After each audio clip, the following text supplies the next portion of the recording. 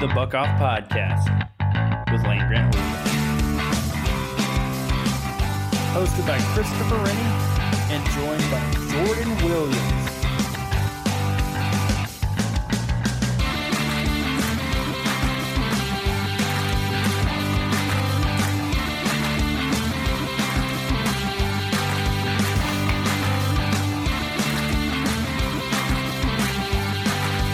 Welcome in, everybody. This is your host, Christopher Rennie, bringing you another episode of the Buck Off Podcast with Land Grant Holy Land.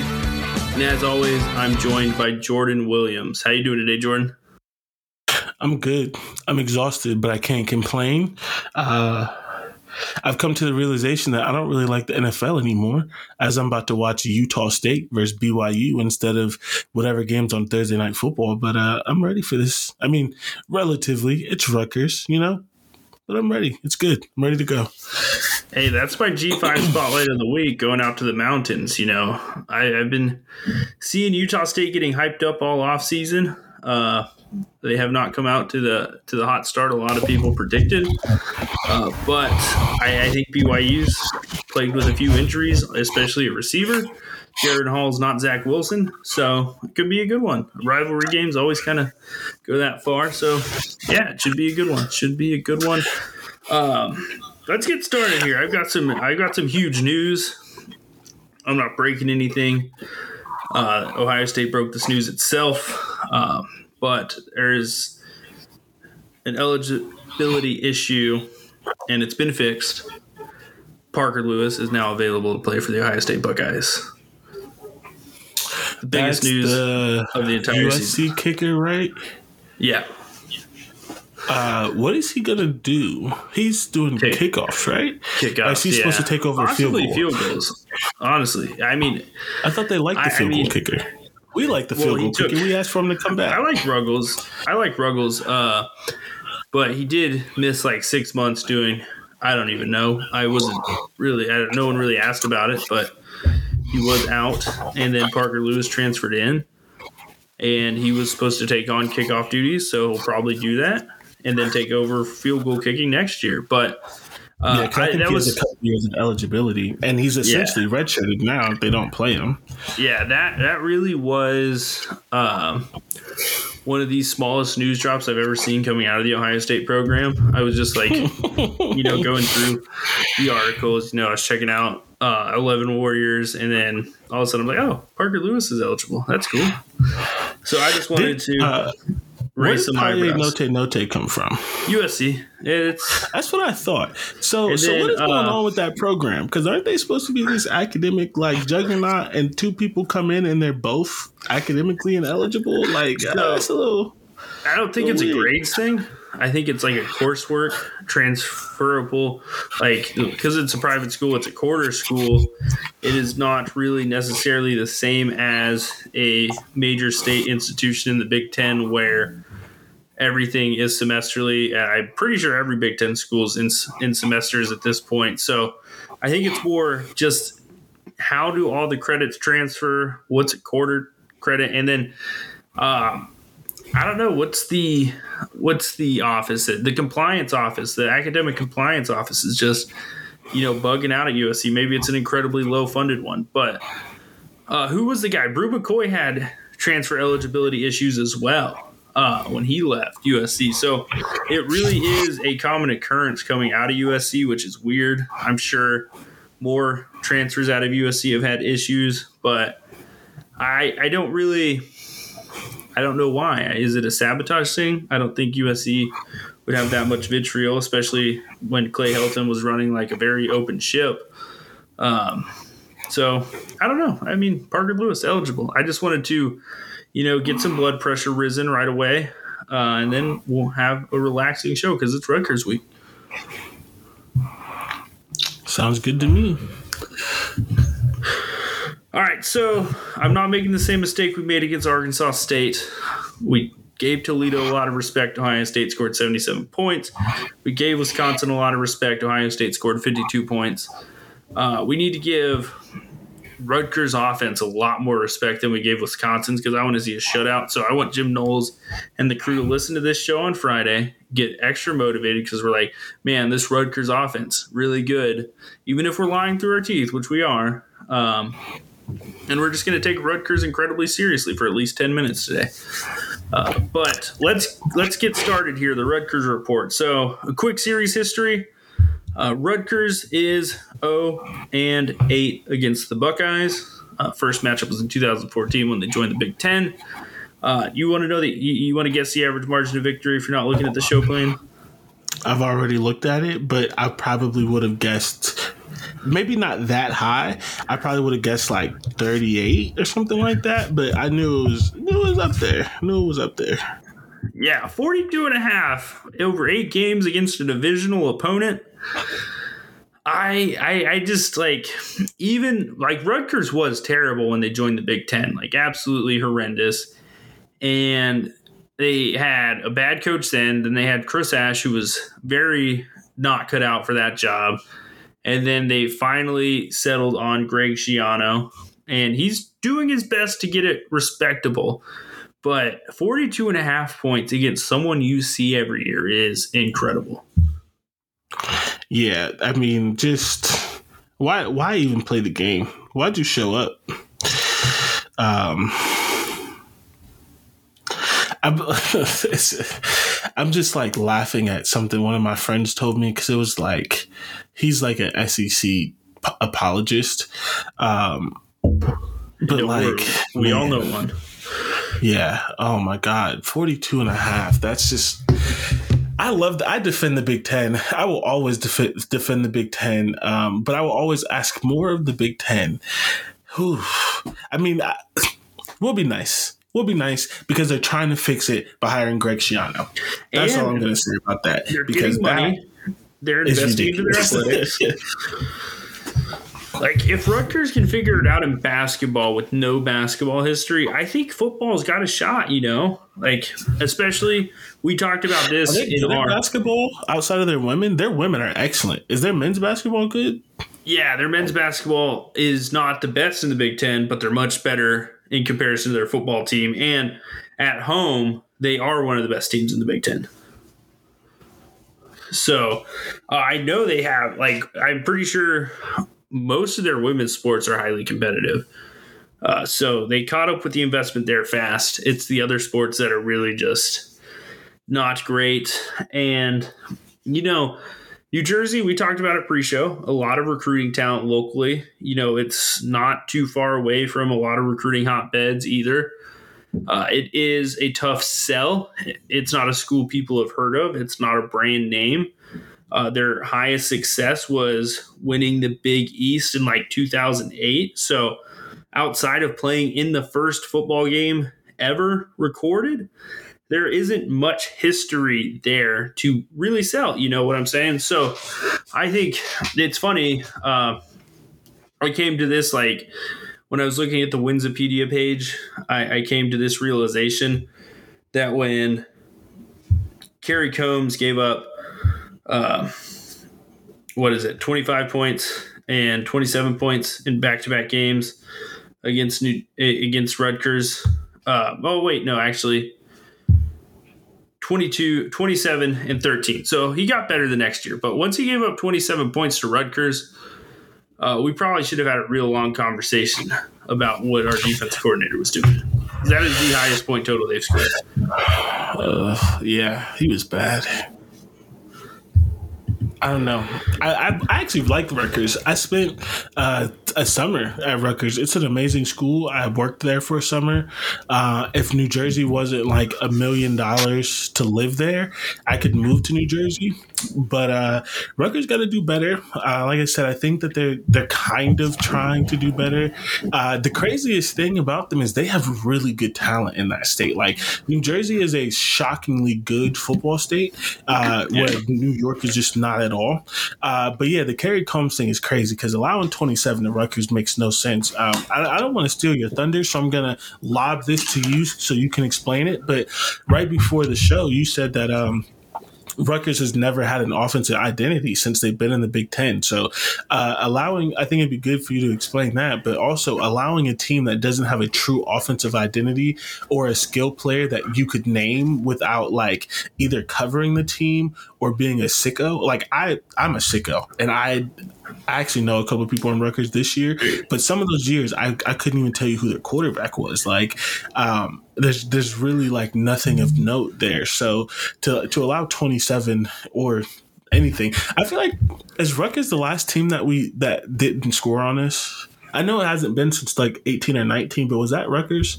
It might have been. I can't say with confidence in that. If there's any team this year that doesn't score on us, it'll be them. Or Iowa.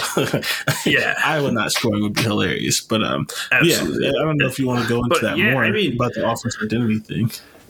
It wasn't really like, so I was doing the film review or film preview. I always get that mixed up when I talk about them, but I was previewing Rutgers. So I went back to last year just to watch the Ohio State game a little bit against Rutgers.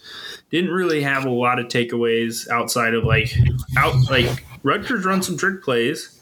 And then they try to do everything anyone else is doing. It's not really like when you think of Wisconsin, it's a power run game. When you think of Ohio State, it is a vertical passing game and a zone run scheme. That's a very defined identity. When you look at Michigan, it's a very multiple offense. They like to get under center. They like to do gap scheme runs. They like to get into some zone looks.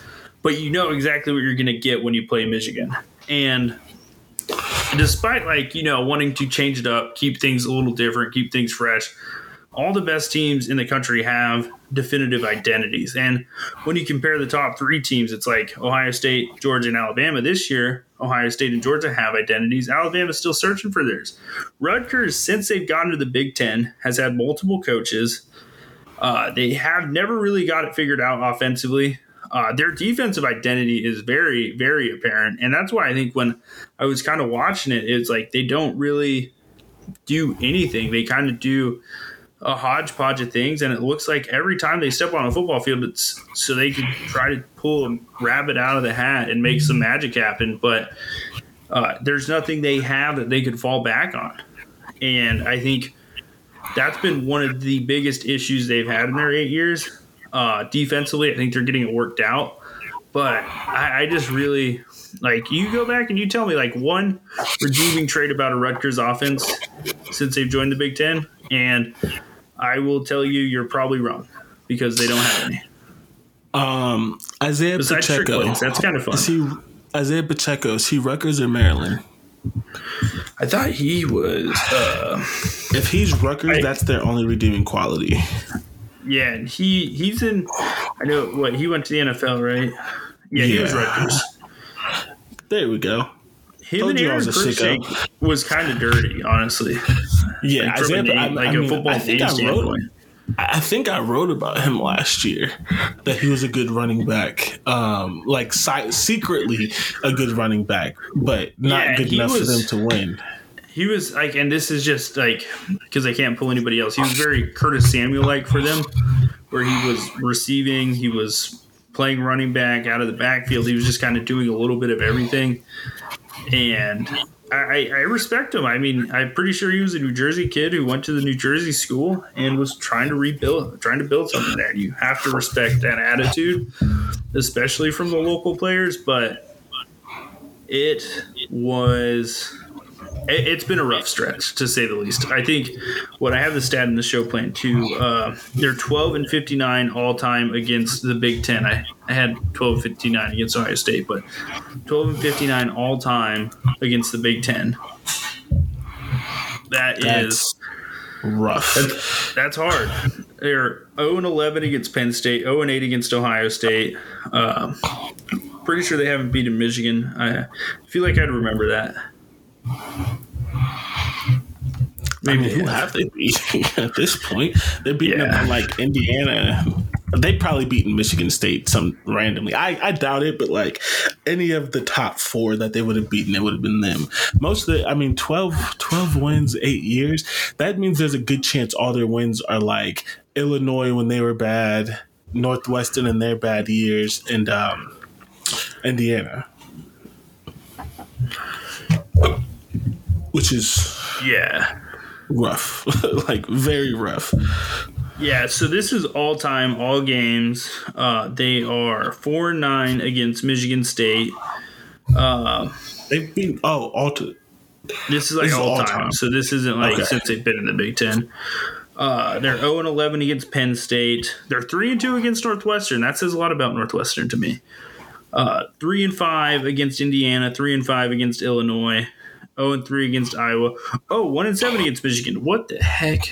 What am I missing? When did they beat Michigan?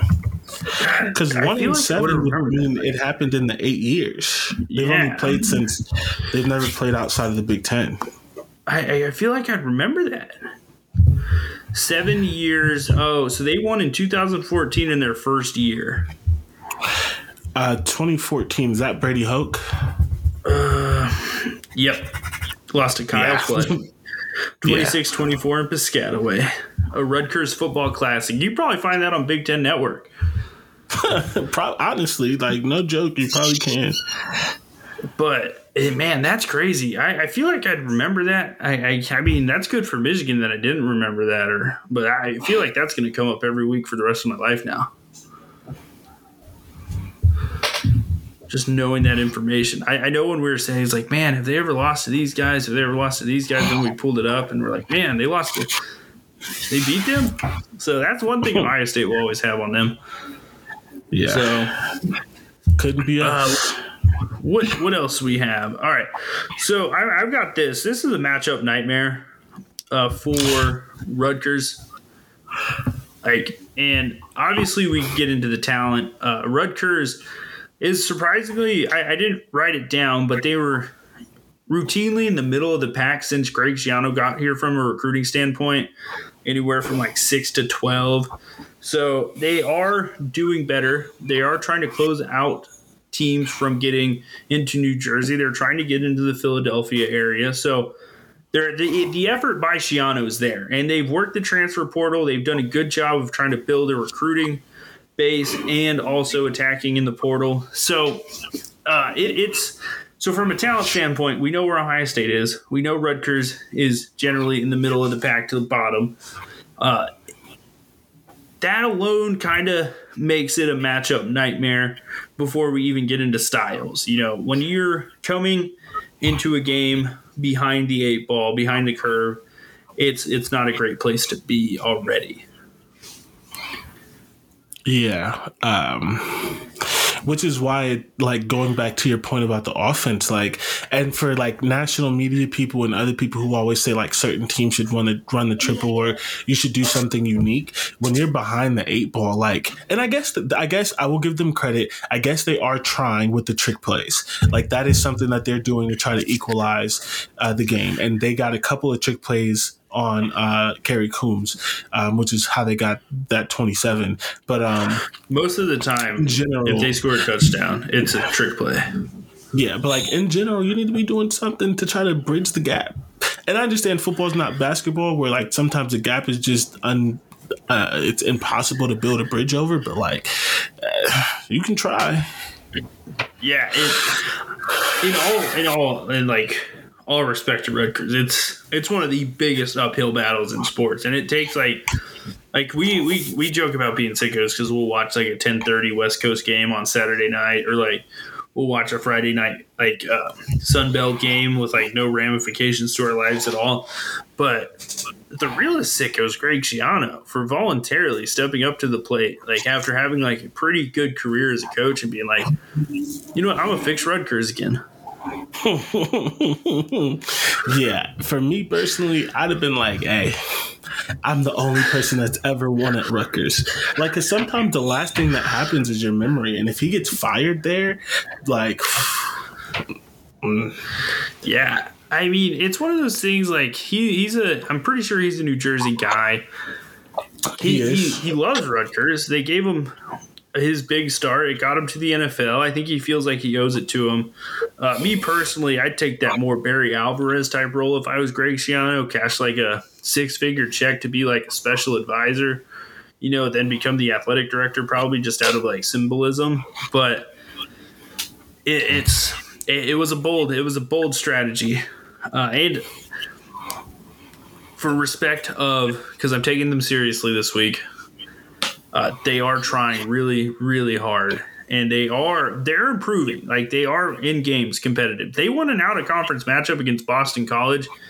And I'm not sure how good Boston College is going to be this year, but that is a huge step forward. That's not a game they win most years. That's usually the games they lose. So I just think you got to give them credit for improving. It's just the way you have to look at it is, hey, how would Illinois do if they were in the Big Ten East? How would Northwestern do if they were in the Big Ten East every single year? And then you're already basically most years guaranteeing yourself 4 losses. Indiana and Maryland are usually going to be tightly contested games. So if you just can't even win a game in your division, it's really hard to climb. Yeah, absolutely. And and that's, like I said it before on my other podcast, that I think in most years, Rutgers is a 6-6 team every year when they get rid of divisions. Obviously, some years, it depends a little bit on their. It depends a little bit on who their consistent opponents are. It depends a little bit just on the year, but in most years, I think they're 6-6 if they get to feast on some of these bottom of the West teams, where they're not constantly playing Ohio State, Michigan State, and Michigan and Penn State. Like you said, that's 4 losses right there. Even just dodging 2 of those 4 teams once every 2 years would be a huge step forward, Yeah. Like, can you imagine having Penn State, Indiana, Wisconsin, and, I don't know, Minnesota's your 4 toughest games instead of Ohio State, Penn State, Michigan State. And then, like, we talk about a lot, Maryland would probably be competing for the Big Ten West this year if they weren't in the East. And that's with Mike Locksley. Wow, that was bad. Mike Locksley is their coach. That's how talented that roster is. So you put Rutgers, which is similarly built from like a talent standpoint, into the West, it changes everything. So I think it would. I don't know that I'm predicting it, but it wouldn't surprise me if Maryland beats Minnesota this year or this week. Yeah. Is that this week? Is that on Saturday? I'm blanking, man. I think that's on Saturday. There's only 7 Big Ten games this week, but be on upset alert. I think. Oh, I have the schedule right pulled up. Maryland is playing Michigan State. That's what it is. Still be on upset alert. But I wouldn't be surprised if Maryland beat Minnesota this year. I don't know if they actually play now. I'm not sure, but they showed it against Michigan that they are a talented team. They're a tough football team, and there are a couple of bad decisions and terrible coaching calls away from winning that game. Yeah. So matchup nightmare continued. So Rutgers blitzes 42% of the time. And that, I think we already talked. I don't know if I said this on the show, but pre-show we definitely talked about it. Like, that is bad for teams playing Ohio State. Greg Schiano and his defensive coordinator love to blitz. Like, it is their equalizer. It is how they get teams off balance. It creates issues for teams in the run game from a count standpoint. In zone blocking schemes, it creates issues for teams in the passing game with quarterback timing, especially when the blitz gets home. But, man, blitzing 42.9% of the time. Did I put it in there? The people who said that, I'm pretty sure is from, I don't know, we use them a lot in the chat. Someone posted in our Slack chat. But 42.5% of the time, they blitz. Anytime you see highest rated quarterbacks in the Power 5 against the blitz, CJ Stroud's on the list for Pro Football Focus. Me and Jordan have had our conversations about Pro Football Focus on the show. But having a 90 grade against the blitz and being CJ Stroud and having those receivers and the way the offensive line's playing, this is just a horrible formula for Rutgers. Yeah, I mean, I'm gonna if they come out and blitz 42% of the time, I'm predicting 4 plays of 50 yards or more. Yeah, it's one 4 of those touchdowns. things. of 50 yards or more. Because he's just like, you're going to blitz. He's just going to leak out Emeka. Emeka's going to run for 2 touchdowns. They're going to block the blitz and have one-on-one coverage. They're going to throw a deep bomb to Marv. And then TreVeyon Henderson is finally going to get freaky in open field, as Jalen Hurts would say, make the only safety left miss and run. Book it. If they blitz that much, 4 plays, 4 touchdowns of 50 yards. Book it. You heard it here first. I'm standing on it. I'm not putting no money on it because there's literally no way to bet that, even if you wanted to. But book it.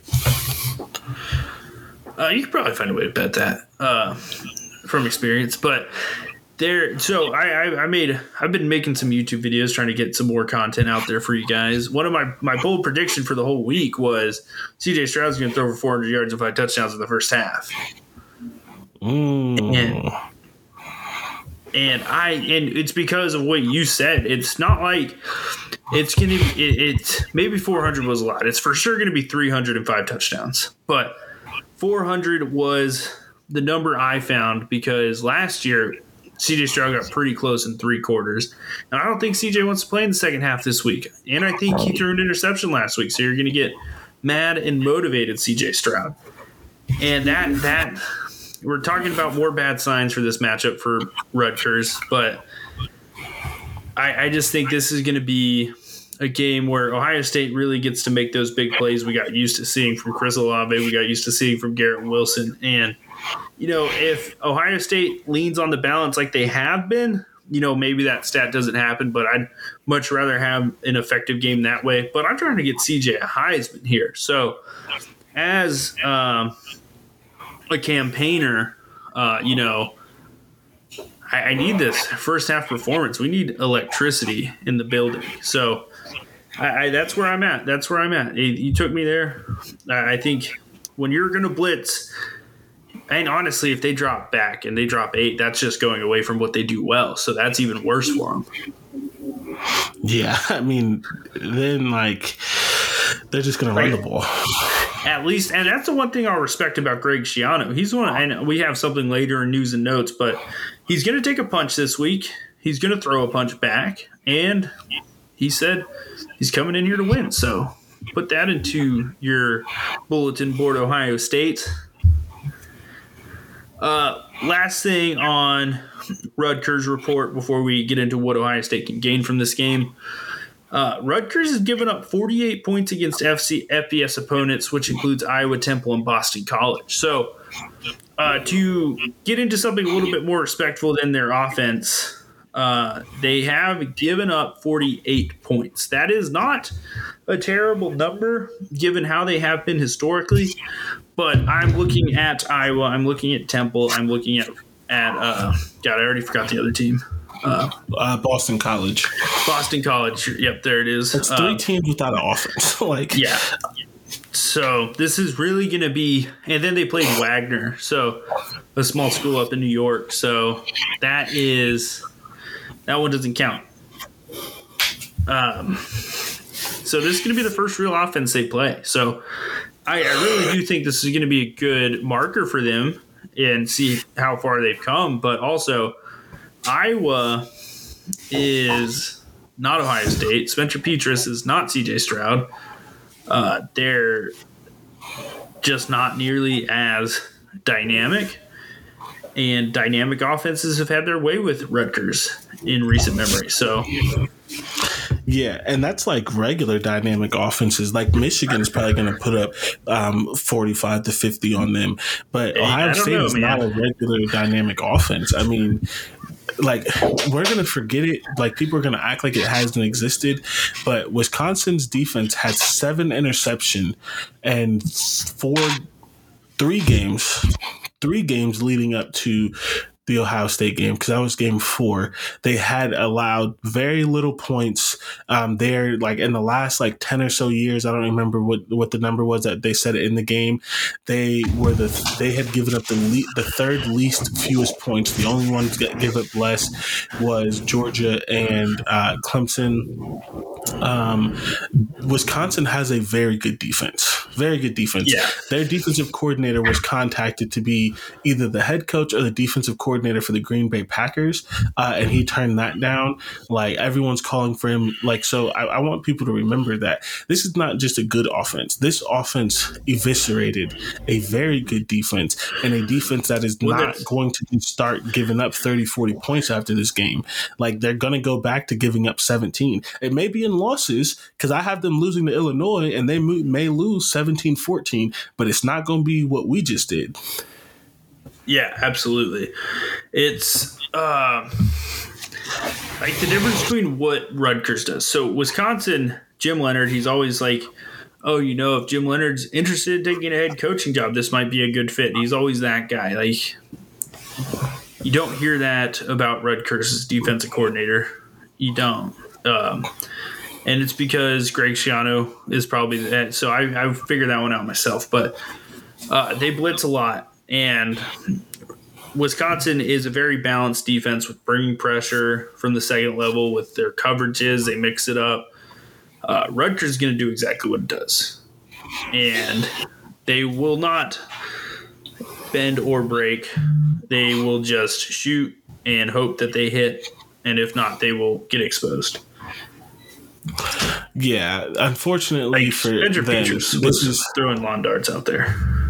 Yeah. I mean, unfortunately for them, this is probably going to be another one of those games where we go 8 straight drives with the touchdown. Yeah, and I am okay with that. Yeah, that's why I said for them. For us, yeah. I'm with it. Give CJ Stroud his customary one drive in the third quarter and then let him sit down. Yeah, I'm sorry. I'm watching this Dolphins offense, and like I just can't. This is what it's going to look like against Rutgers. Just Jalen Waddle and Tyreek Hill is pretty much Emeka Egbuka, Marvin Harrison Jr. right now. So it's just I don't even have it on. I just watched BYU take a pick six back on Utah State. Yeah, so it is something, but. Their defense is so. This is like a question. So Wisconsin does their stuff, right? Rutgers does their stuff. I think they're two good defenses. Like, I still think it's a legitimate test for Ohio State, and they could make mistakes if the blitz does get home. So I think, against Wisconsin, I think it was a test for Stroud and the receivers. I think this week it could be legitimately taken as a test for the offensive line, just from a discipline standpoint. You said a test. You kind of broke up a test for the defensive line? The offensive line. Oh. So last week, Wisconsin was probably more of a test for the receivers and CJ Stroud. And then this week, I feel like the offensive line with the blitzes and pass protection, this could be a really good quick test for them. Yeah. As far as just like mano-a-mano, Wisconsin was much better because they had Nick Herbog and they have Keanu Benton. But as far as discipline and communication and all that kind of stuff, it's definitely going to be a big test because that's another area that they have struggled in, and then a lot of teams struggle in, which is why Jim Knowles does it. All the stunts and stuff is picking up blitzes, and Paris Johnson Jr. has been amazing so far. He's unfortunately absolutely going to be a first-round pick this year, maybe the first tackle taken. He's been playing that well, and he's going to get a couple other chances against some studs to kind of prove himself. Donovan Jackson looks like a first-round pick at guard next year, so if they're really what they have been, they're just going to shut it down. But I definitely agree that not necessarily talent, skill, or toughness wise, but just from a communication and, technique wise, this is probably going to be a decent challenge because, blitz pickup is never easy. Yeah. And I think that's where Greg Schiano's philosophy lies, is like, we're going to make you uncomfortable. How you handle that is how this game is going to go. And Ohio State's handled it incredibly well in their time. So not to bury this conversation into the weeds and just kind of, come to an end with it. One thing Ohio State can gain from this game, I think that's something fans coming into this like, oh, it's Rutgers. Every year it's the same thing. We beat them down.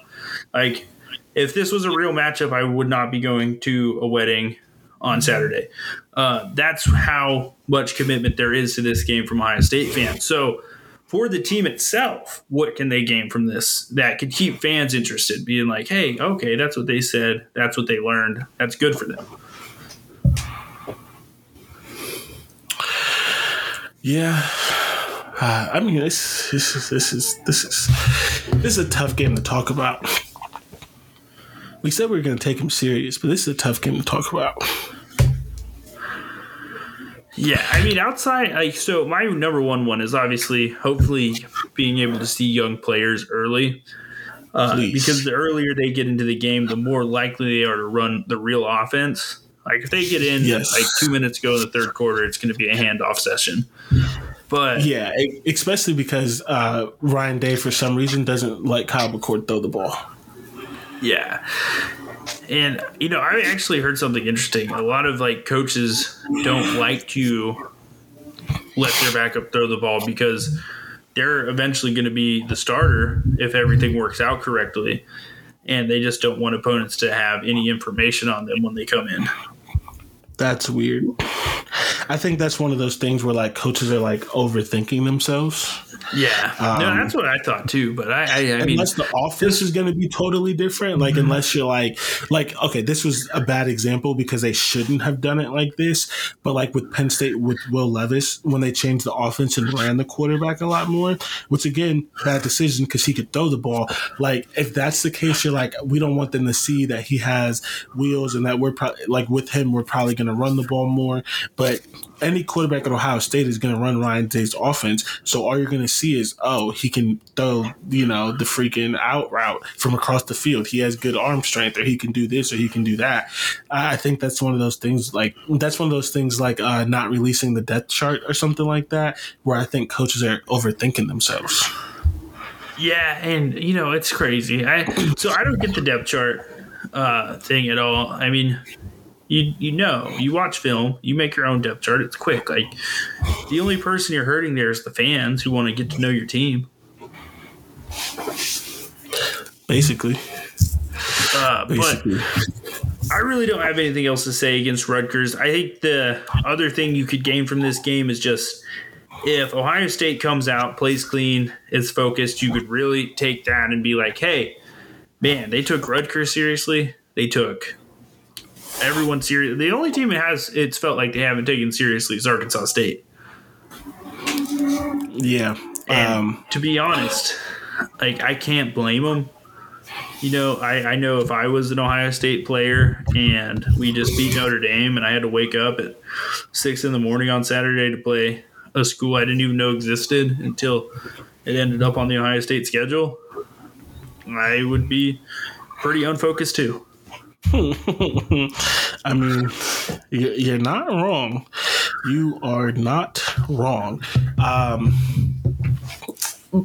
I think, I don't know, man. I think something that we talked about with Toledo too is Toledo's an Ohio school. And granted, I mean, they put up 1 million points against them, so maybe they didn't actually respect them, but they tried to respect them. We couldn't help it that the walk-on wanted a touchdown, you know what I mean?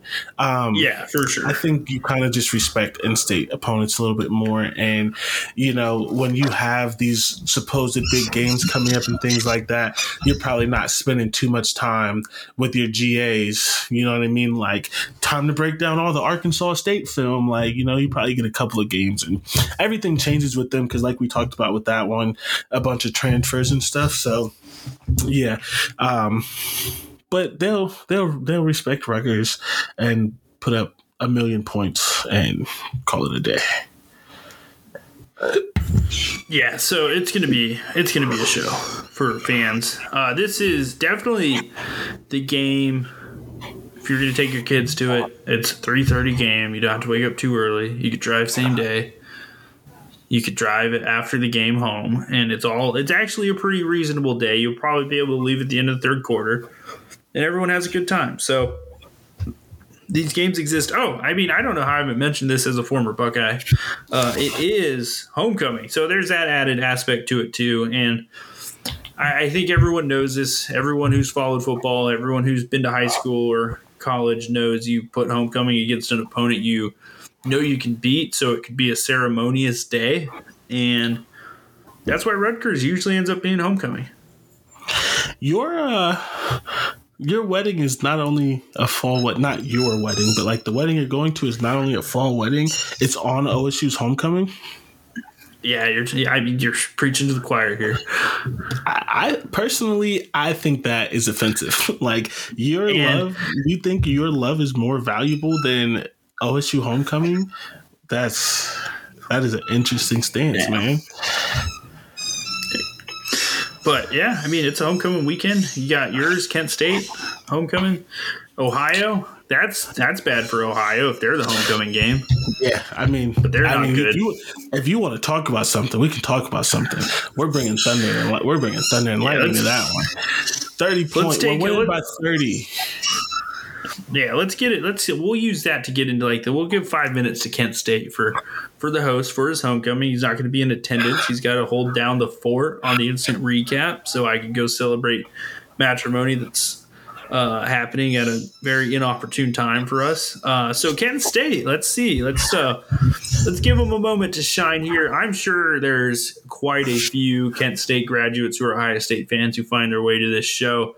So let's hear what the Flashes are bringing to the table and what makes. So this is something from the outside. Like it feels like Kent State's homecoming goes pretty crazy. Yes. I hate to be that guy because obviously it wasn't me personally, but my class, so 2018 graduates and 2017 graduates really changed Kent, and I don't know why. Homecoming was never really a big thing, and then we just really just started putting effort into it, and then the school started putting more effort into it, and then the football team got good, which brought more effort, and it's been a domino effect. We're not the reason the football team is good. But as far as just things happening in Kent, Kent my freshman and sophomore year is not the same Kent that happened my junior and senior year. When people started getting in SGA and doing certain things. And so the last few years, Kent's homecoming has been really good. It's been really interesting. I can't say that they're nobody really goes to the official homecoming things. I can't say from the school's perspective, it's great. But if you know people, and the thing is that people don't realize, Kent is not OU. I will tell you that for sure. But Kent's Halloween goes crazy too. It is definitely one of the better Halloweens in the state. So Kent, it's not. I don't know. I think it's underrated in a lot of aspects with parties and events and things like that. But yeah, the homecoming is really fun. The tailgate's crazy. There's people all over the place for the tailgate. If you're if you're an Ohio State fan or something like that, which we all are, it'll never compare to that. You're going to go to the tailgate and you're going to be this is a fifth, this is a small corner of the Ohio State tailgate, but it is very fun. And I imagine because it is more student focused than adult focused, I personally think people are nicer and you're more likely to get some things out of it because you're not dealing with someone's grandpa who's been tailgating.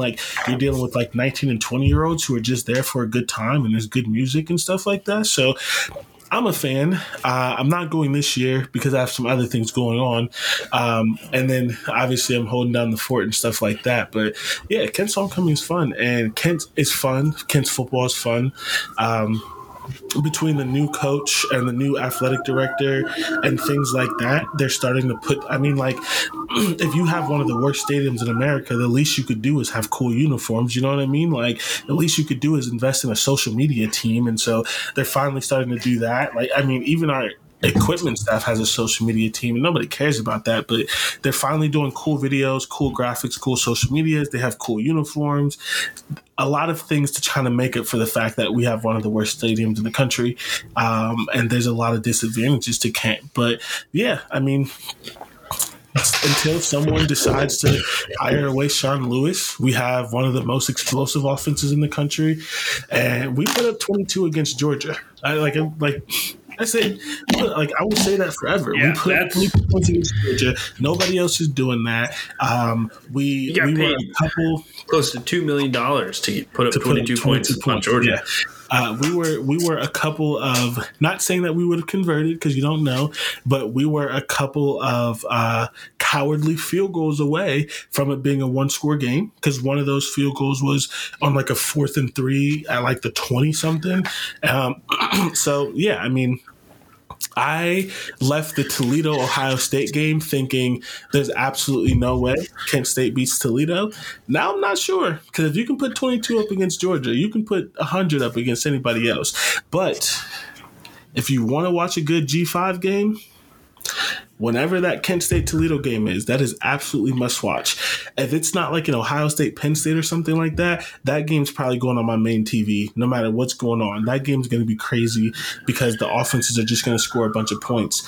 I guess Toledo's defense is better than Kent, so maybe they win that way, but like offense is going to put up 1 million points, both of them. Yeah, so, I mean, it's fun. You got Taquan Finn versus Sean Lewis's offense. It's going to be, well, not to the Golden Flashes. It's going to be an electric factory, honestly. Yeah, it is. But this one is not. This is going to be an electric factory, one-sided. Kent State's putting up 60. Maybe not 60, but they're not winning by letting you guys 30. down. They're winning by 30. Very exciting. It's on ESPN Plus. Pretty sure that was your G5 spotlight. I think it's on at 3:30 p.m. Yeah, yep. I think it's absolutely crazy that no one has hired Sean Lewis. This is actually an off-season conversation that we should have. Why, if we remember, why are G5 coaches not being hired anymore? Like someone else on a different podcast I listened to was talking about it, and it's just not the thing anymore. They're not hiring G5 coaches. They want you to have coordinator or something. They want you to be in the Big Ten, SEC, something like that. They want you to have coordinator experience. To the point where some of these G5 coaches are honestly like Sean Lewis would be better off being Alabama's offensive coordinator. He would make more money too, but like when they finally fire Bill O'Brien, like he should leave his head coaching job and go be Alabama's offensive coordinator. He would get a head coaching job in a year or two. So good. That's an interesting off-season conversation if we ever remember it. But yeah, he's stuck at Kent because nobody hires G5 coaches anymore, and he's making our offense look great. But yeah, I mean, Sean Lewis, the Golden Flashes, big weekend for them. It'll be fun. It's just I've been hearing a lot about Kent State homecoming, so that is that. We're going to go to a break, and then we're going to have a college football playoff conversation. Yes, we don't do that much here, but we're going to get into it. We'll see you guys after the ads. Welcome back in, everybody. This is your host, Christopher Rennie, bringing another episode of the Buck Off Podcast with Land Grant Holy Land. And as always, I'm joined by Jordan Williams, fresh after the break.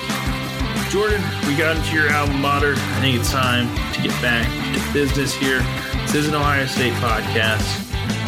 So that means we're back to talking about the college football playoff. And another off-season conversation we should add is the levels, like what your conference should strive to be. That would be a fun one. We just do the pyramid of all the conference, and that should tell everyone how excited, like what's an exciting season for that conference. Yeah, I agree. Before we get into the playoffs, I do have an Ohio State topic to get into. Court Williams, we can spend 2 minutes on this. I just looked it up. I had to because we talked about it and our Slack chat, and I don't know, not that people were making me feel like I was crazy, but like, you know, people were making me feel like I was very anti-Court, and I'm like, there's a reason he's not playing. We beat Wisconsin by 1 million. Guess how many snaps he played? What, like 16? No, he played 9. Oh, yeah. So he was also in the game when, what's his face? Jalen Allen broke off a 70-yard touchdown.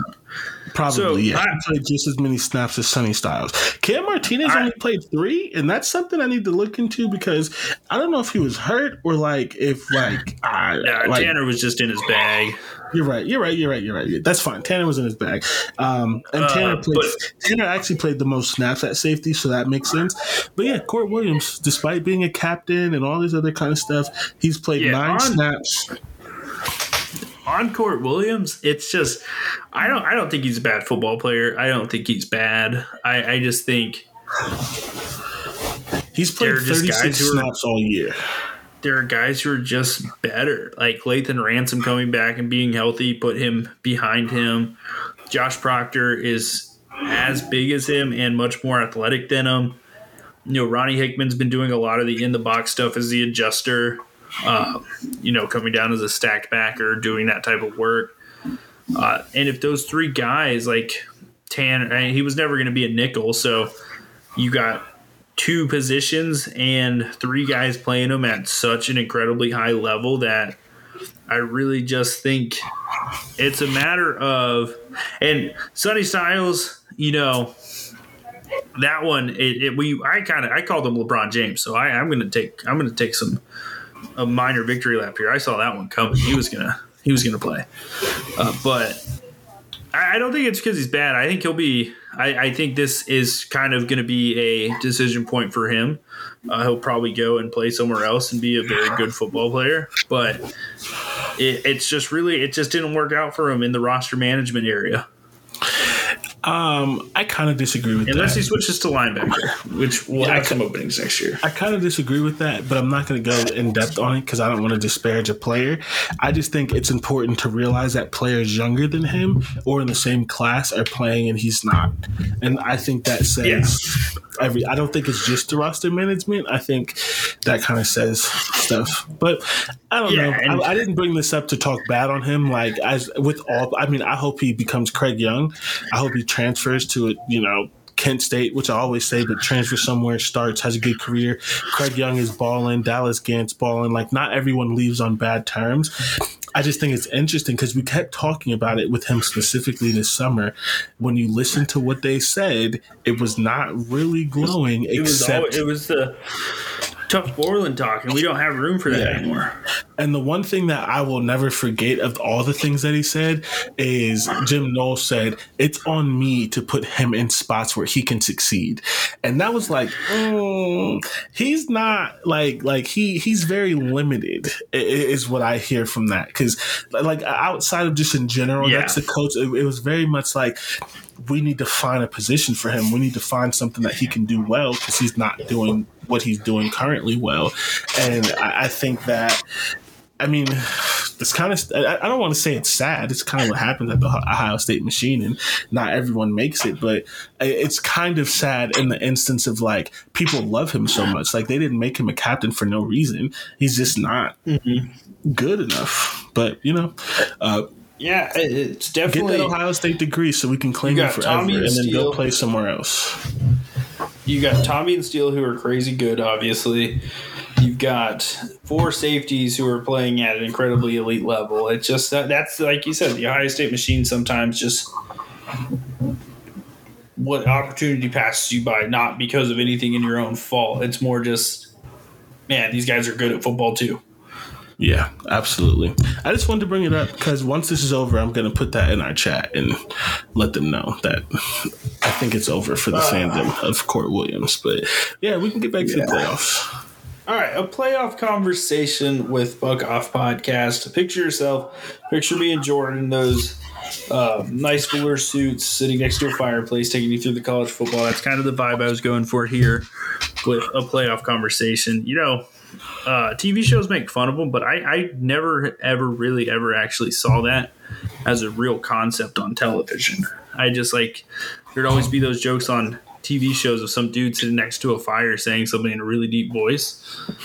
And I've never actually seen a show where they do that. Seriously. Yeah. I think that's before our time. Yeah, I chalk up anything I really don't know as before my time, so that's a fair way to go with it. I think that was actually before our time, but I definitely understand that. That's before my time. That's why I don't understand it. Yeah. All right, so I've got a few bullet points here. Nothing crazy. I don't think we need to spend too long. I know some people love the national football conversation. Some people hate it. They just want to hear about the Buckeyes. But I think with Rutgers week being here and with a lot of data points on everybody else, I think it's a good point to start with this. To to me, I think the Big 12 is already out. That's where I want to start.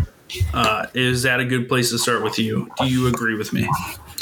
I agree because they don't have, I mean, they obviously still have Oklahoma as a team, but they don't have an Oklahoma like under Lincoln Riley who could avoid the slaughter where every other team would just beat up on each other.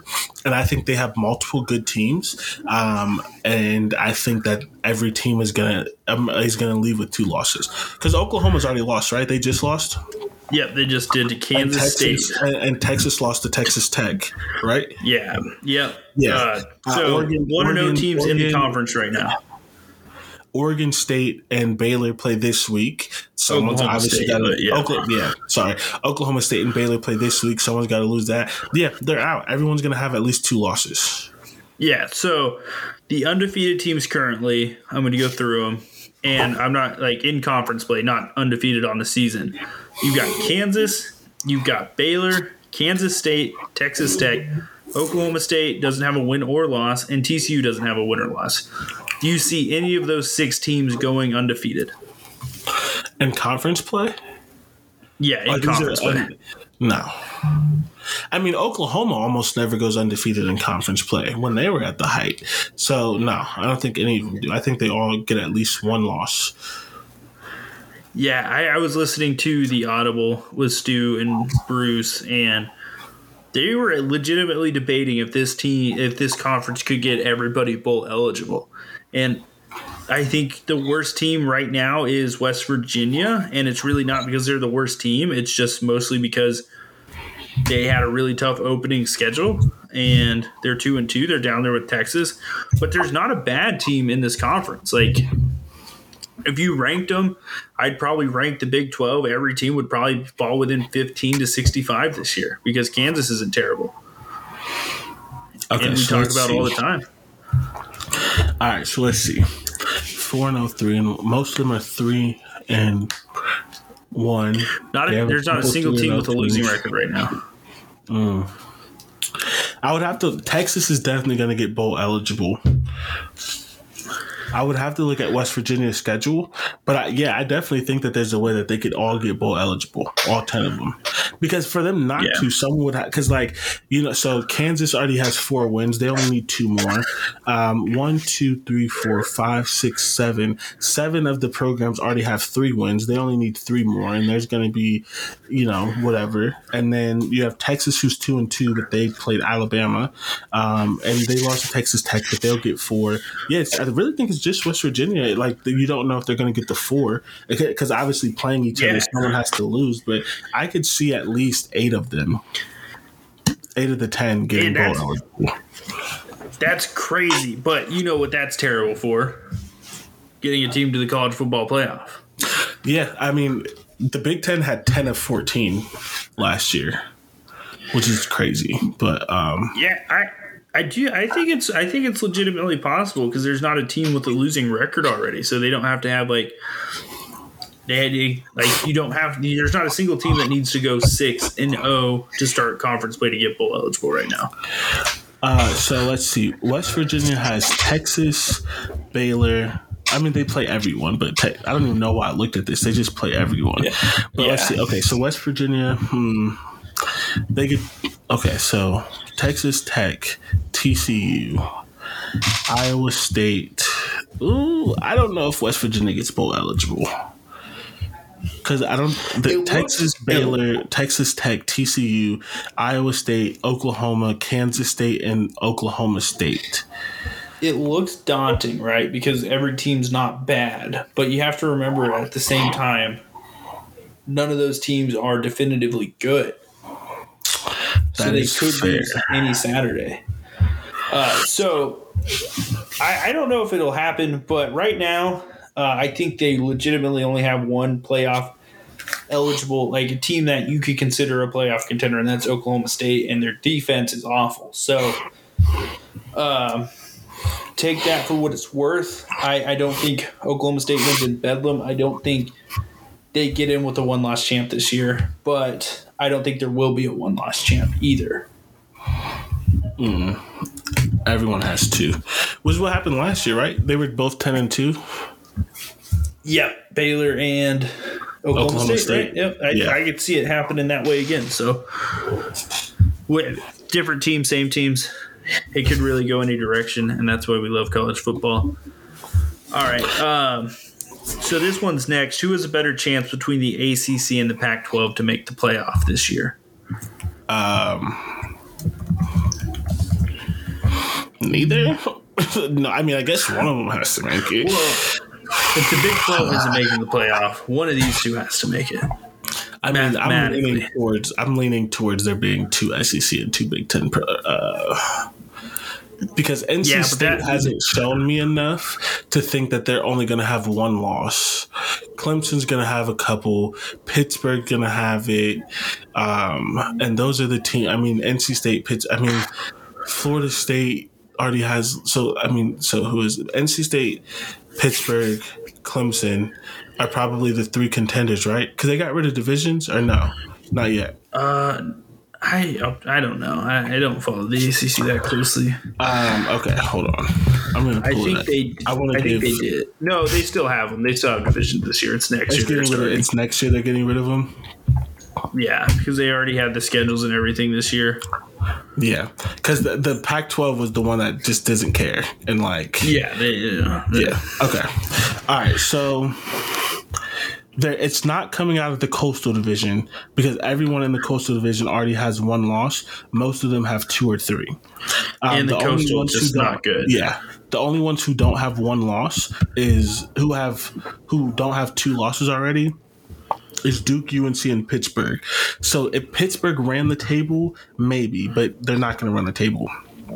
Duke and UNC are going to lose. So it's not going to be them. On the Atlantic side, they have 4 4-0 teams: Clemson, Florida State, Syracuse, and NC State. Syracuse is going to lose. They're on a nice little thing, but they're going to lose a couple games. Florida State's going to lose a couple of games. So then it's between Clemson and NC State.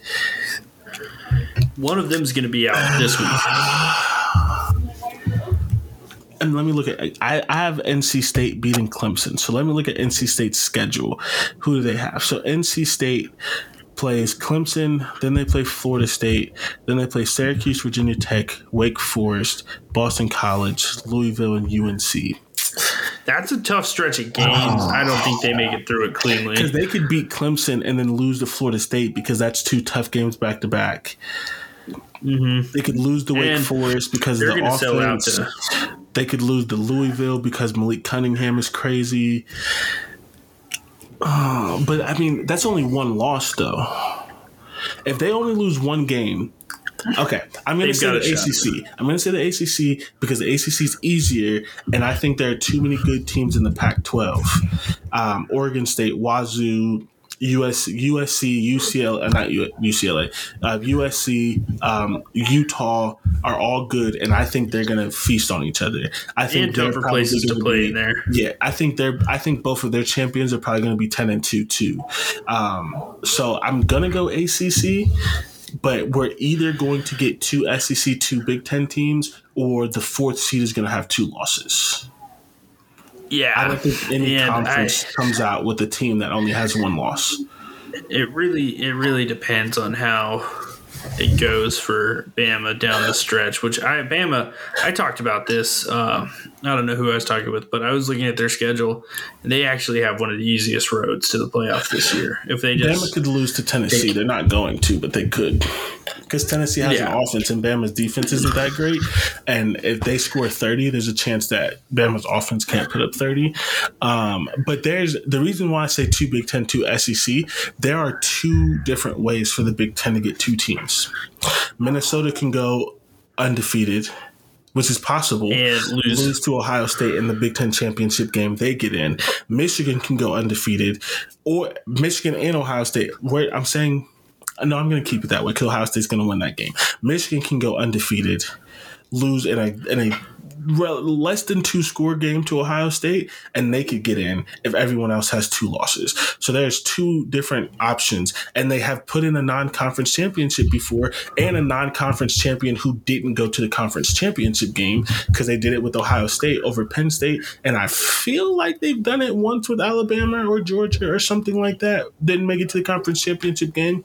So it's a possibility, and I think I think the ACC, Big 12, and the Pac-12 all have 2 lost champions. Yeah, especially because the Pac-12 championship game is most likely going to be a rematch.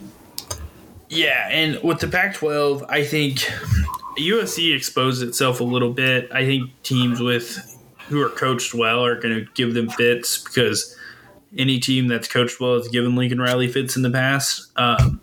Utah's already lost a game, so they literally have to run the table. Washington, I like Washington a lot, but I don't know if I'm ready to commit to like buying any playoff stock in them, and that's even if they beat UCLA this weekend. But it's just, I think Clemson, as much as we don't like them in these parts of the world, they know how to win football games. It sucks, but it's true. It sucks to admit, I should say. It doesn't suck for Clemson fans. It just sucks to admit that. But yeah, that game between Wake Forest really messed me up, honestly. I didn't realize I'd be thinking about it this much. But here's the thing with Clemson knows how to win. They're absolutely going to lose at least 2. They have NC State, they have Florida State, they have Notre Dame, they have Miami and South Carolina. It's a tough schedule. And Louisville. It's a tough schedule. And Clemson's defense has not looked as good as they have been. So outside of their front 4. Yeah.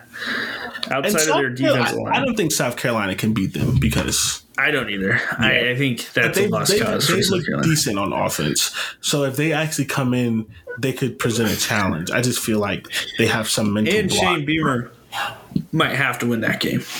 So they could easily lose 3 in this stretch. All right. But yeah, I think, honestly, I mean, it's tough because I don't think the Big 12 is going to get one. Right now, I think the Pac-12 is in a little bit better of a position to get one, but I think there's just a tougher road to get there. The issue with the ACC is all of their good teams are in the same division, so they all have to play each other. Yeah, like the Big Ten. Yeah, so, and they're just not as good of a conference, so you're not going to get the same leeway you get. I just think we kind of already talked about one of the questions, but we actually kind of talked about 2. I said, does Alabama miss the playoff this year? I don't personally think they lose a regular season game.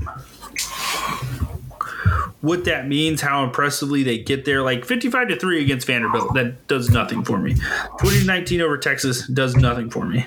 You know, this game this week against Arkansas is their first chance to say, hey, we are serious contenders. And this is an incredibly tough stretch because Alabama goes on the road to Arkansas this week. Then they have Texas A&M at home. We know that's going to be emotional. We saw what happened in the offseason.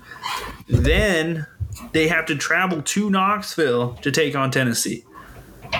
If they can make it through that stretch, I think Nick Saban could do anything in the world. He could become the Pope, honestly. I'm going to be completely honest with you. I know this is blasphemous. I think they lose one. I think they do Texas A&M or Tennessee. And Texas A&M is not good, but somehow Jimbo does it. And I think Arkansas and Texas A&M are going to beat them up, even if they win. And Tennessee can just come in and be like, and listen and to Tennessee this. has a bye week in LSU.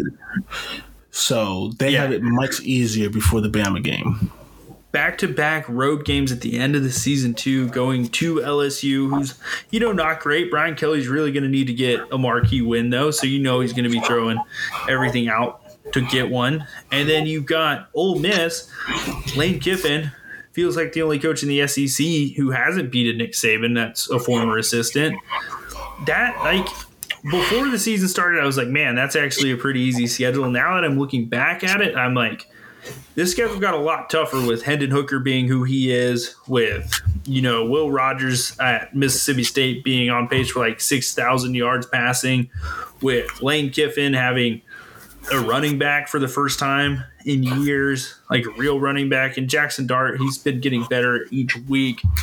Tulsa, Matt Barnes had a little something going last week, but Arkansas is good. Arkansas has an athletic quarterback. Athletic quarterbacks have given Nick Saban fits in the past. Jimbo has a personal vendetta this year for what was said in that booster meeting. So it's a tough stretch, and We talked about it with Ohio State. When there's blood in the water and you have the opportunity, you need to take it, or next year, like, you're going to see a different Bama team. Yeah. I just think, I think someone can get him because they don't have any wide receivers.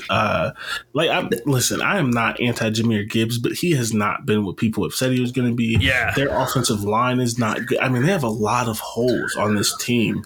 And that's just not something you're used to. Yeah. Did I put it in the notes? They still have Will Anderson. They still have Bryce Young. They still have Nick Saban. So it's a lot. I mean, they still have, like, Bryce Young is a special football player, especially at the college level. And he's been doing a lot of work. And, I'm with, like, Jahmyr Gibbs has been good, not great. Their backup running back, McClellan, they kind of split it's like a 1A, 1B situation.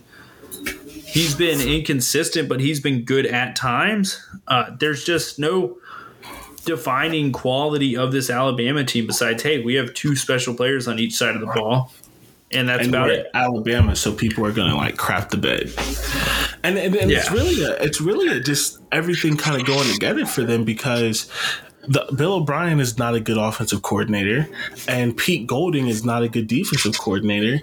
And I hate to say this about the greatest coach of all time, but it seems like Nick Saban is falling into the Urban Meyer bag of just, like, hiring his friends and people he knows, because I don't know how Pete Golding still has a job. Like, I mean, I do know how he has a job. He has a job because they still recruit good players who make him look right, but he's not good. And Bill O'Brien should have never been given the keys to the offense. And the one thing that Bama always did great was have young guys. Charles Huff, Jimbo Fisher was once young. I know it's hard to believe. He was once young. Kirby Smart, once young. Kirby Smart's actually not as old as you think. He just looks old. Shane Beamer. George's aged him quite a bit. Bieber? Shane Bieber? Is that what I said? That is not his Guardians. Shane Beamer. Shane Beamer, like, they've had these young guys who have innovated while also playing, who are also, like, recruiting, that kind of stuff, and it's led to coaching jobs. There's not, maybe Pete Golding is young, but he's not the wonder kid that they've expected. No. And so they made him out to be when they hired him. But yeah, I think it's a kind of a confluence, I think that's the word, of a lot of factors. And at the end of the day, all of these factors means Bama can lose a game or two games, maybe, because they're still Bama. I am not calling the end of the dynasty, but I could see them losing one. And if it's the right combination, they could find a way to lose two. Yeah, if they lose to Tennessee and make it to the SEC championship, it's beat Georgia. Their season's done for, like, the first time in a long time before, the bowl game. And I could legitimately see it happening. Georgia's good. Georgia's a really good football team. And I think they got the monkey off their back against Alabama. So I think there is a long way to go until the end of this season. It's just there are cracks and there's cracks in the armor right now for them, and that's the only reason I brought it up. All right.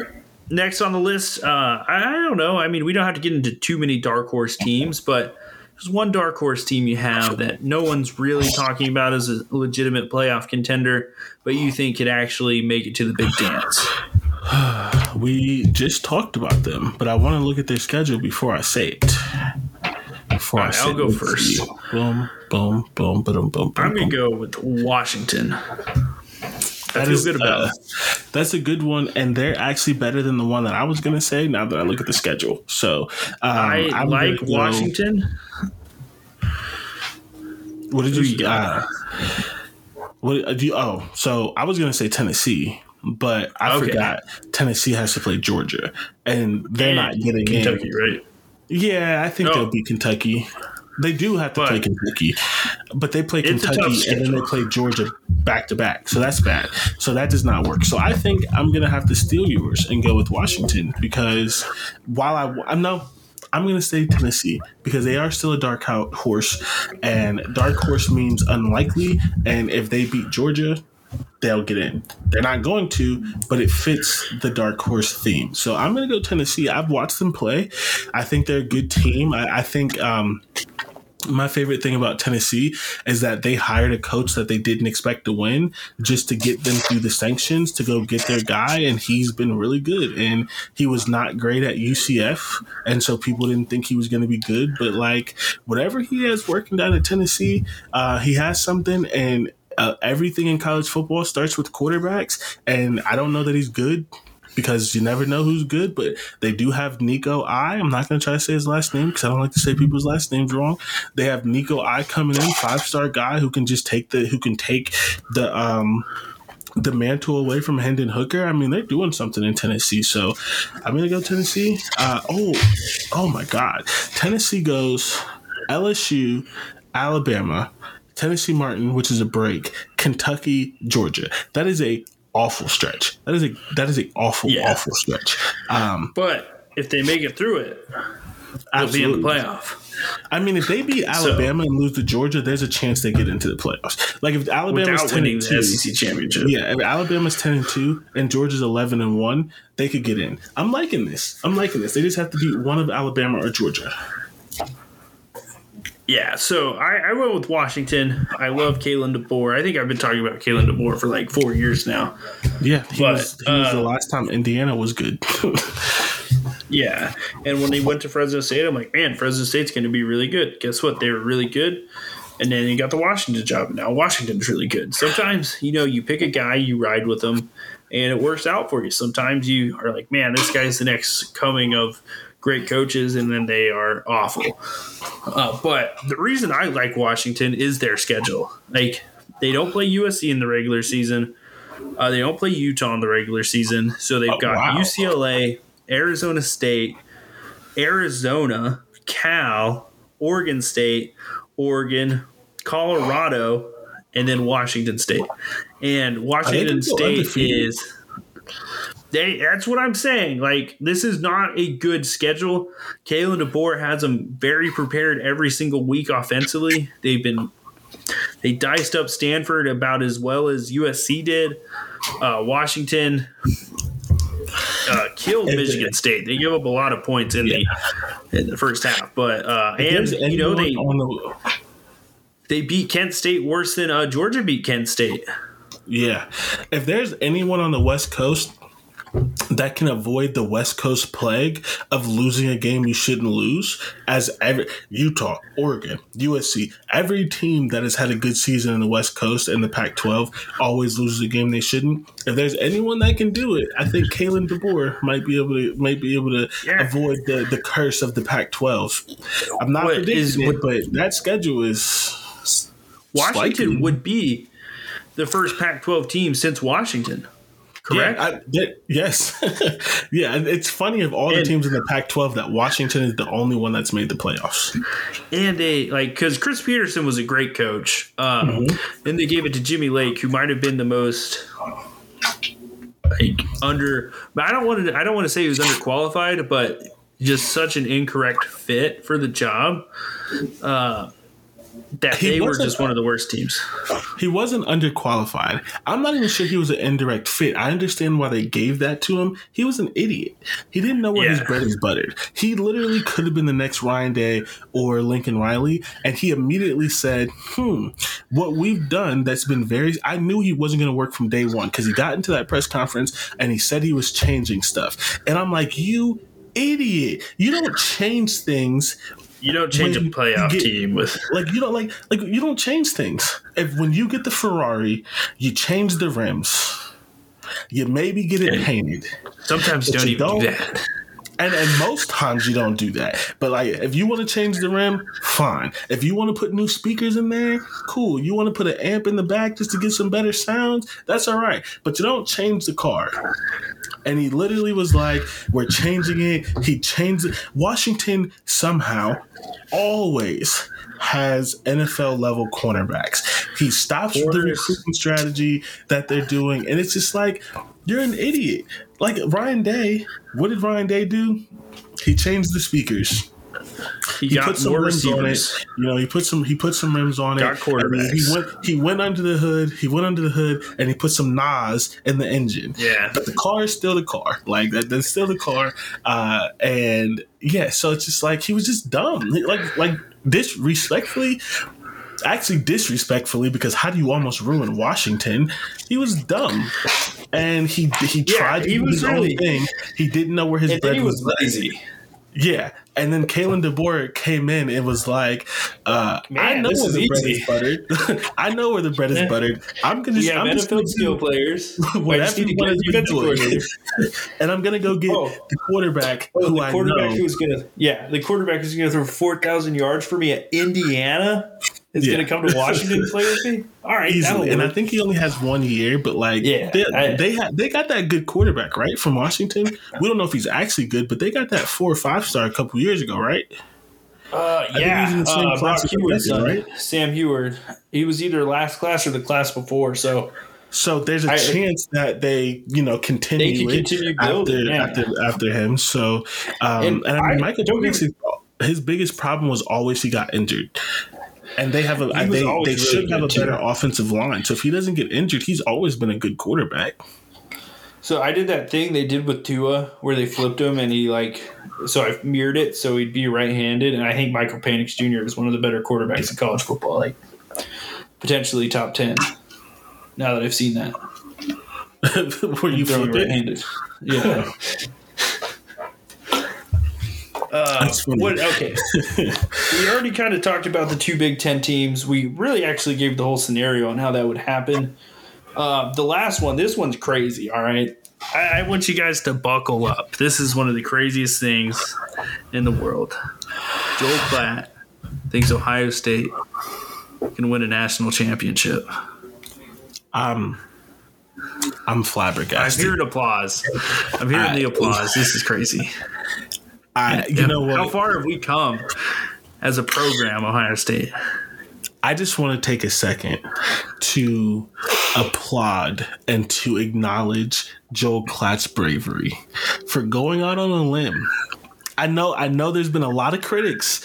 Like there's a lot of people looking at him crazy for this. So I just want, as an Ohio State fan, I just want to give him his credit for going out on a limb, risking his job, really risking his reputation by saying that Ohio State, the Ohio State, could win a national championship. We do bold predictions every once in a while on this show, and I don't even think that one would have made the cut. I mean, no. That was, so all jokes aside, that was one of the funniest media moments I've seen in a while, because Joel Klatt has like a formula for his videos where he'll say something completely non-controversial and act like it's the most profound take of all time. And hearing him like do that with Ohio State can win a national championship and being like waiting for the gasp of like an audience was one of the funniest things I've ever watched. Because when I saw the video pop up, I'm like, all right, that's funny. That's not real. And then I clicked on the video and I'm like, oh, so this guy's serious. Like he's really going in depth about one of the 3 betting favorites to win a national title this year and being like, yeah, no, they could do it. They could actually do it. Like that's what I'm saying. I'm not saying they can do it. I'm saying they could actually do it. It's a bold move, man. I just respect, salute, raise your glass. Joel Klatt went out on a limb this week for us. What a guy. What a guy. Man, that was so funny. That was a belly laugh. That was too funny. And honestly, like I'm not a big hater. I think Joel Klatt is actually kind of interesting, and like I think of the form. Because here's the thing: it's time to be honest. Just because you're a former quarterback doesn't mean you're a good announcer. It doesn't mean you understand the game of football. I think of all of them, and I don't think any of them are great. I think of all of them, Joel Klatt has an actual decent understanding of the game of football where like occasionally you could learn something.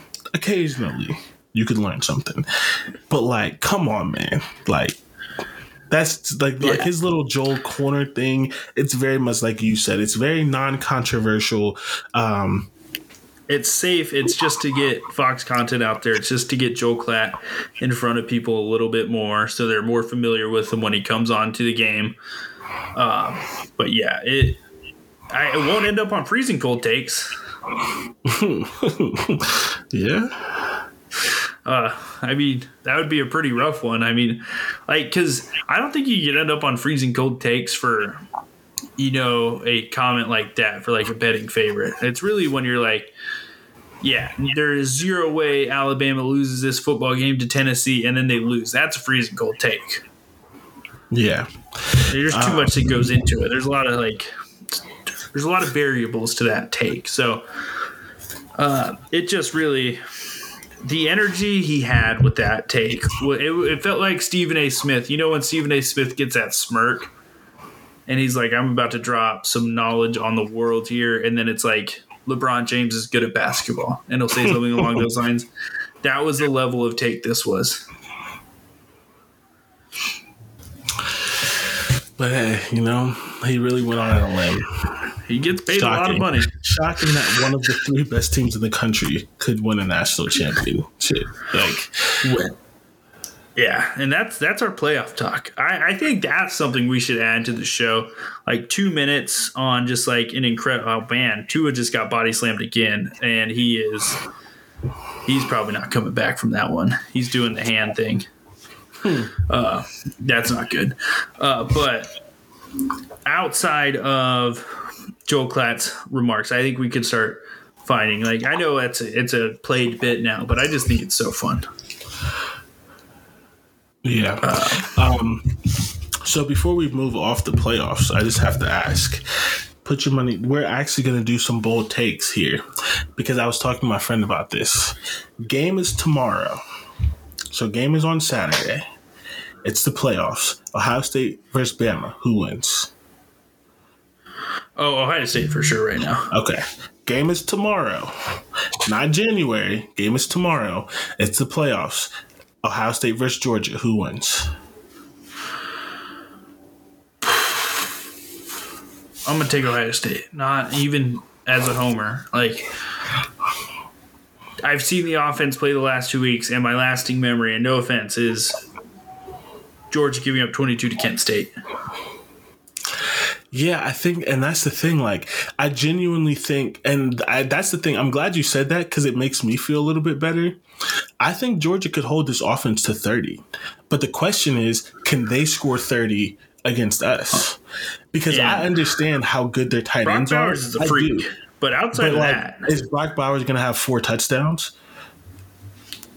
He might have all 4, but I think that's about it.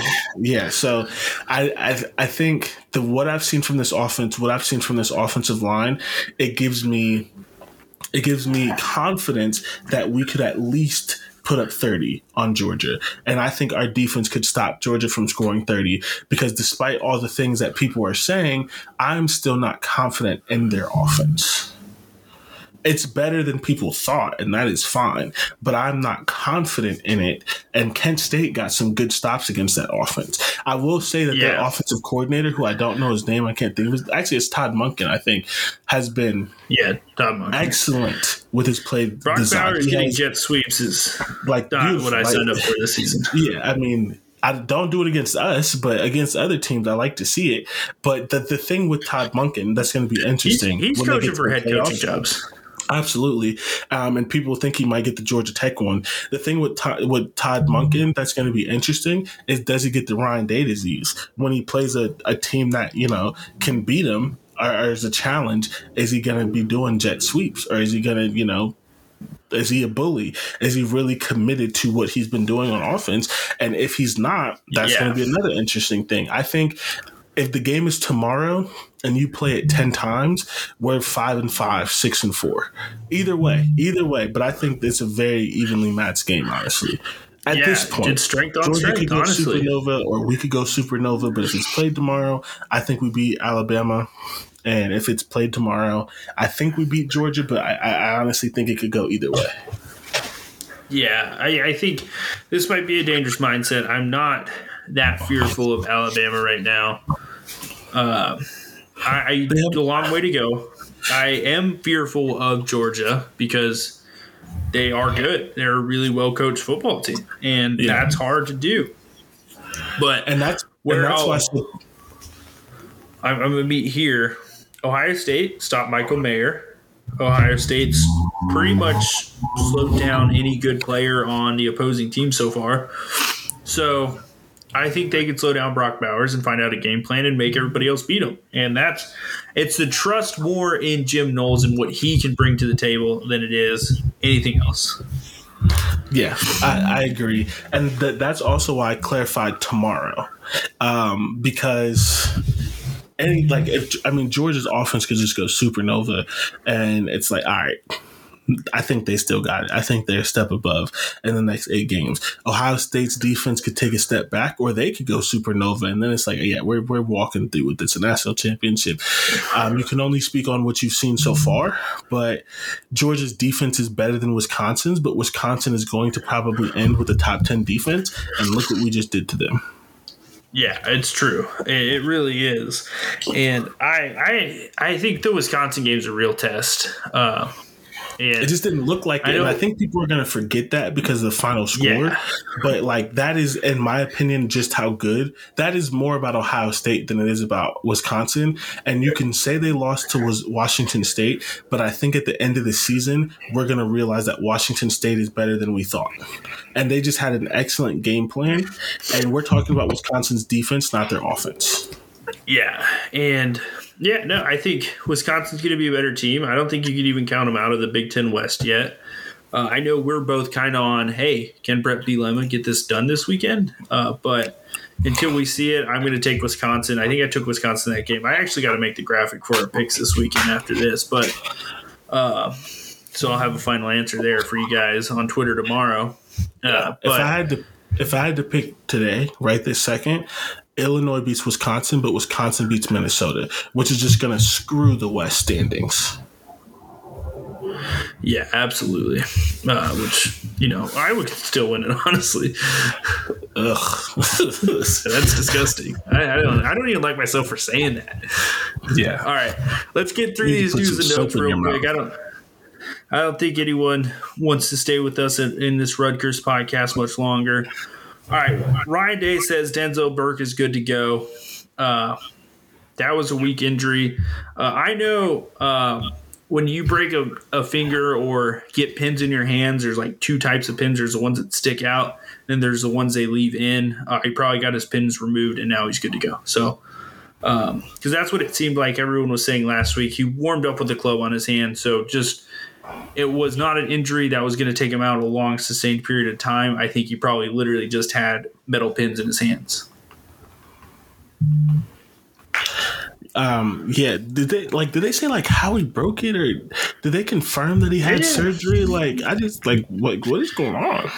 So yeah, I tried doing some sleuthing on it. No one. It's mostly been a podcast conversation for a lot of Buckeye Beat guys. So I've been getting parts from different people, but one of the Buckeye Talk people ran into him coming into the Woody Hayes on Wednesday, not practicing because he was coming back from the doctor. So they said he didn't look like a person missing practice, straight up missing it. He looked like a guy who was coming somewhere and needed to tell the coaches what was up. And then they tried to play him with a club, and that isn't going to work at corner. You use your hands way too much to use a club, like your actual fingers. So, really, I think there was one takeaway I had from this quick one. Ryan Day said that, who are they? J.K. Johnson and Jair Brown are the only 2 corners who haven't missed a practice so far. So to me, not to rewrite anything, if Denzel Burke was playing banged up and got a week off, he might come back fresh, similar to how CJ came back last year, and just start being Denzel Burke again. Listen, I'm hoping for that. I really am. All right. I really am.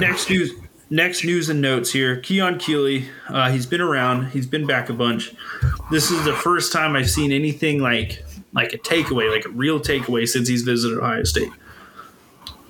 I saw 50-50 Ohio State, Alabama right now. I saw heavy lean towards Ohio State right now.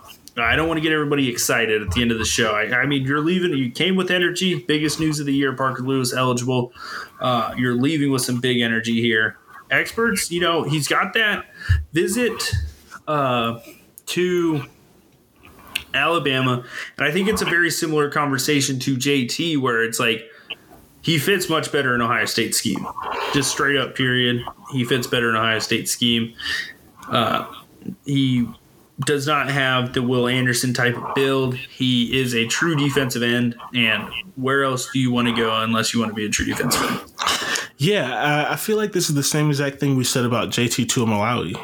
Well, JT. Yes. Yeah. Because we have been an advocate all summer that you need to stop calling him JTT because he said that in the spring. I respect if we're going to talk about it, I respect the reporter for asking again, but he literally said it in the spring. And we, at least me and you, ever since have not been calling him JTT. So JT or Jalen Tuimoloau, I'm pretty sure we said the same exact thing about him. It's like Bama has its. They get its guys in the league for sure. They're good, but they don't play a traditional defensive end. And if you are a traditional defensive end, there's no better place to go than Ohio State. If you're an outside linebacker, there's no better place to go than Georgia or Alabama. But if you are a hand in the dirt defensive end, you should be at Ohio State.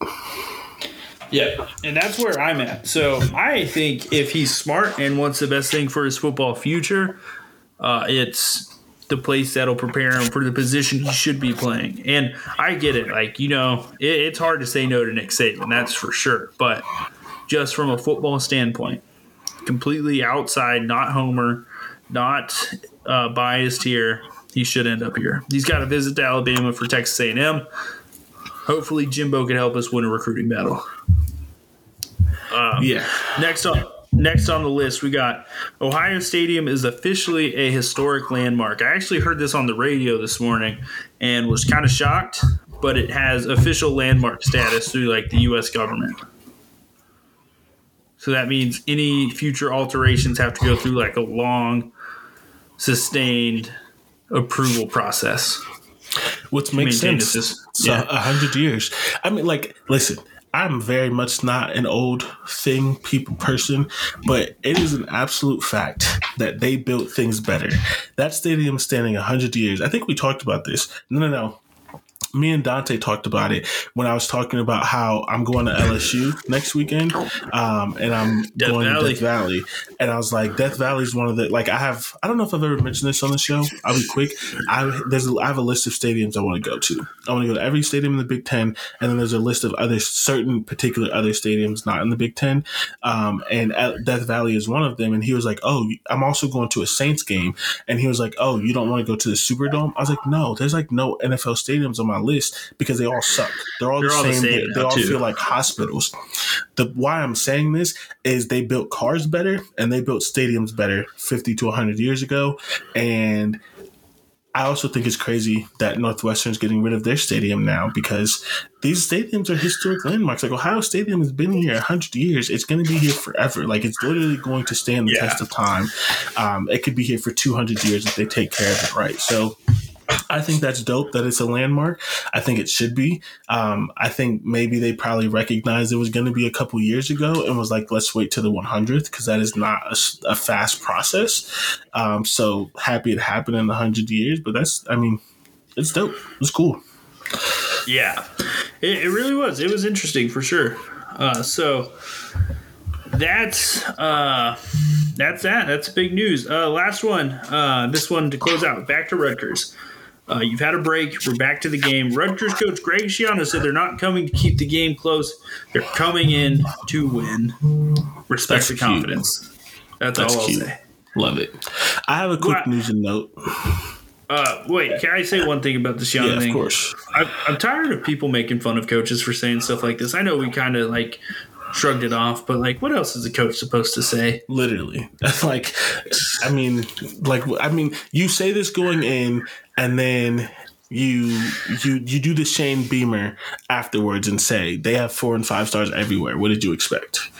Yeah.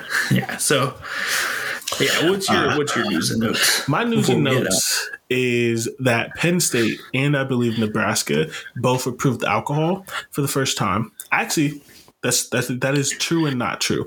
Penn State approved it for all of their sports, including football. Nebraska is doing a 2-year pilot with basketball because their basketball, I think, is some other stadium, like a concert venue and stuff. So they already have a liquor license and sells alcohol. And if it goes well, they're going to sell alcohol at the football stadium.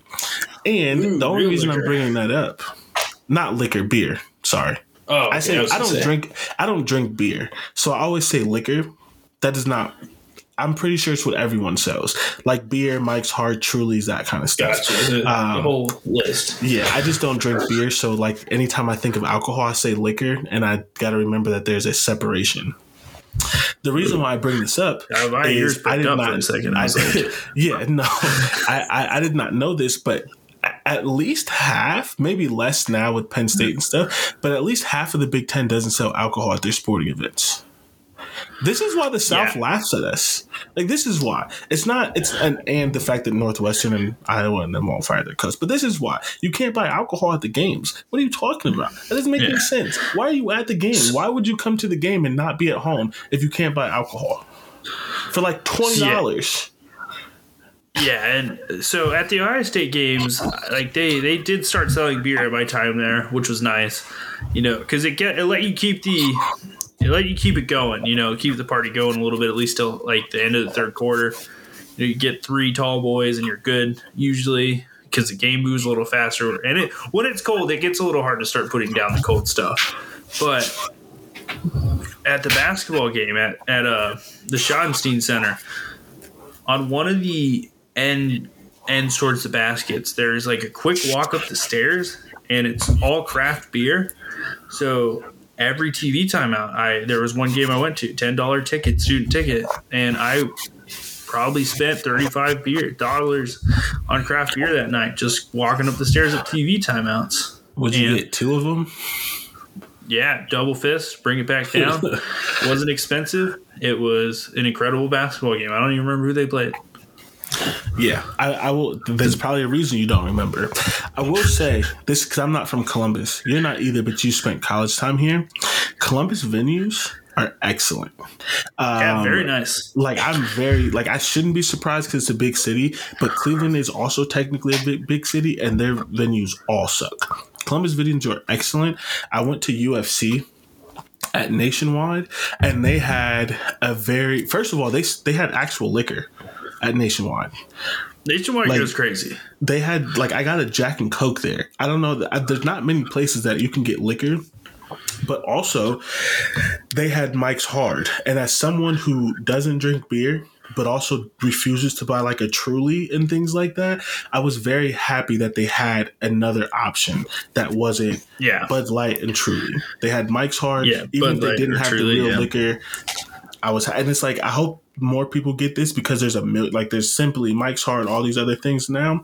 But it was just like, wow, they had actual options. And then after I bought like 2 big ass Mike's Hard, I was like, and you have liquor? I was like, come on. So Columbus venues, excellent. The South makes fun of the Big Ten because half of their venues don't sell alcohol, and that just makes no sense. Because of academics. Come on. Half the people who go to those games aren't even in school. Literally. And do you know what the students are doing before the game? Yeah, we're really worried about that. Come on. Last thing, predictions for the matchup. Final score. One bold prediction. I gave mine earlier. I'm not taking another one. Final score prediction for me, I've got 62-10. My one bold prediction, Stroud has 400 yards and 5 touchdowns in the first half. All right, you said how much? 405. No, sorry, your score? Oh, 62-10.